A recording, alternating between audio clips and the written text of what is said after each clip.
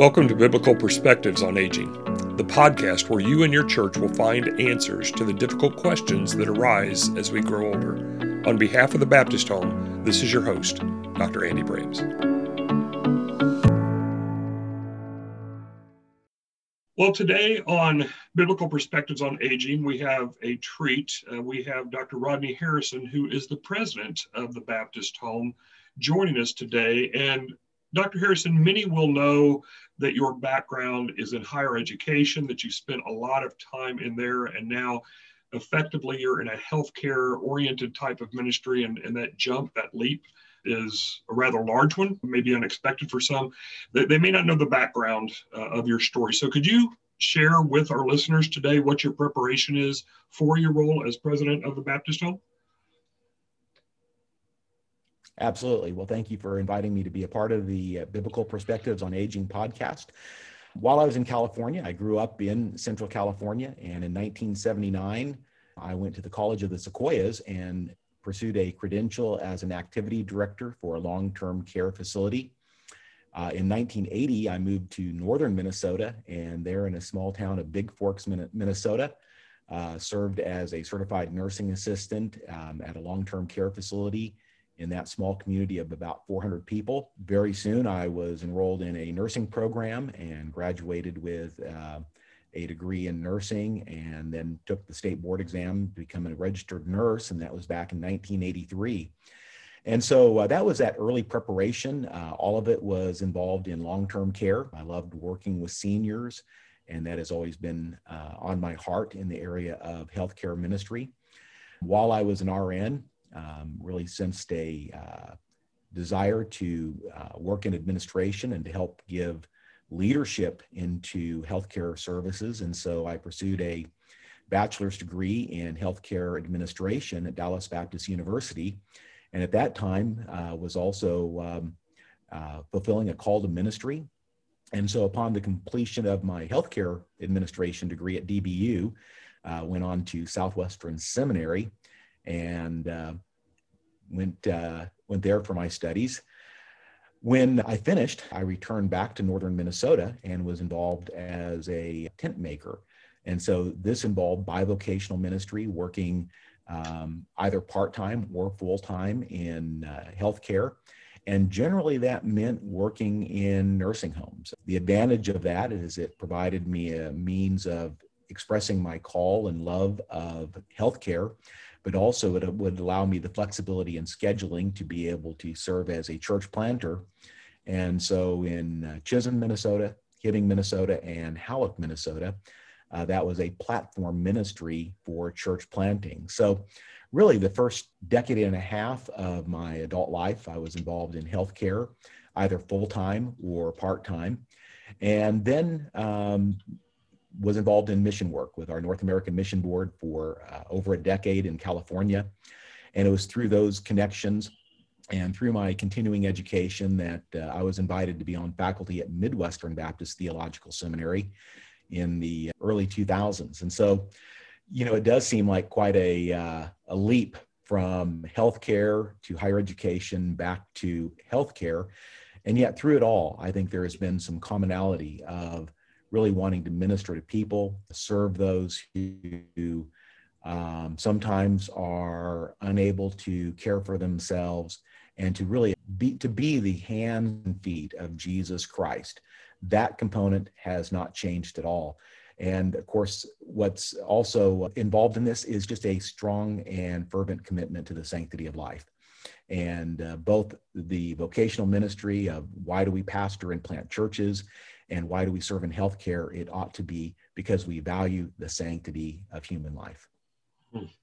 Very good. Well, you have been you were the interim president at the Baptist Home for a period of a few months, and that began right about the beginning of 2020. You were coming up on your first full year as the full president of the Baptist Home. Just thinking back, reflecting on that first year of service, what are some of the things that you have accomplished as the Baptist Home, your leadership, et cetera, and what are some of the challenges? Obviously, COVID is a part of that, but what are some of the challenges that you have faced and or potentially are still facing at this time? Well, as others have mentioned, the Baptist Home is an amazing ministry with a 108-year-old history. I mean, so for 108 years, we have been serving the needs of the aging. And yet, when I came into the ministry, there is definitely a need to kind of look into the future. And so I think the first and foremost accomplishment that stands out is how God has helped our team to bring clarity to the future. We've recast our mission, our vision, our values as a sanctity of life ministry. And we were able to do this while honoring the past. And I think that right there is sometimes a very thin tightrope to navigate. How do we respect and honor the past while looking into the future? And we were able to do that. We were blessed to have Miller Management work with us as a consultant in that process. But now we are living it out. We didn't just create a mission statement that was placed on a wall and just sits there. We are living out our mission, our vision, and our values in everything that we're doing, in our hires, in our budgeting, in our utilization of time, and in our strategic initiatives. And so I think the first thing I would say is really in that first year, bringing that clarity to our ministry. I would also say ending the year in the black financially, despite the ravages of COVID. And this was really made possible because of the generosity of our partners. I was told by our advancement director that we currently have the most supportive board of trustees in our ministry's history. And so they have rallied around what we are doing. We have had some very generous donors. And I would need to say that some of those have been the results of seeds that were planted a decade or more ago. And so to be able to end the year financially in the black was significant. We established our new corporate offices in Jefferson City this past year. And, for 107 plus years, the corporate offices were in Ironton, Missouri, a beautiful, beautiful part of the state. But many people, especially those that live where you do in the northwest corner, would think of Ironton as a foreign mission field. It takes hours and hours and hours to get there. And as the ministry has grown, as the ministry has established new campuses and new initiatives, being able to be in the center of the state, especially having access to the departments of health and the other agencies that we intersect with on almost a daily or weekly basis, I think is going to bring great strength to our organization. So we've established our offices right there on High Street. We're about 4 blocks from the Capitol, and we're at the Baptist Building on the 6th floor. And that's been, I think, a great accomplishment. And then finally, I'd say building a great team. When I think of the team members we have, Becky Barden, who is our communications director, we have gone from a quarterly newsletter to a monthly newsletter, which is an e-letter of real quality. Sometimes you think of these newsletters as being just kind of quickly thrown together. This is a quality newsletter. And then we're launching we have multiple new initiatives that are going to expand our reach, not just in long-term care, but we're looking at hospice and maybe home health. And so we're looking at how can we not just say, come to the Baptist Home, but we've established a team and we have adopted initiatives that the board has approved that will allow us to go into the homes of the churches and church members. And so we've been able to do all of that while continuing and building upon that, what we often call the philosophy of the Baptist Home level of care. And so we've been able to do that while, again, honoring the past, but looking forward to a vibrant future.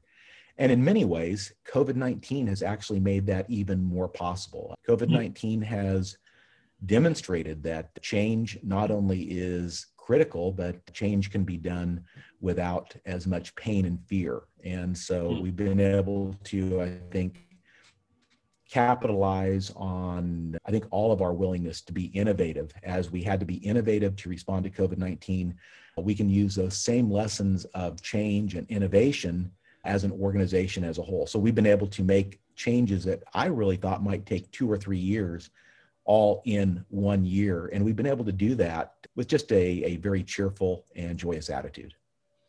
So that is a lot in a year. I know those that know you well will know that that's not unlikely, but that's still a lot.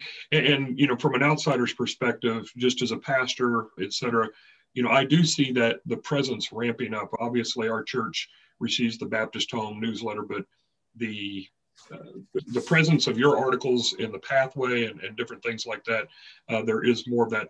So there's many accomplishments there, but obviously beyond COVID, there's been some challenges. And I want you to speak for just a moment, if you would, about the idea of biblical perspectives of aging and the Baptist Home being an advocate for the aging. You were a strong advocate. You mentioned you're 4 blocks from the Capitol. You were a strong advocate for getting the governor to relax some restrictions related to nursing home visits and things like that for those in ministry especially.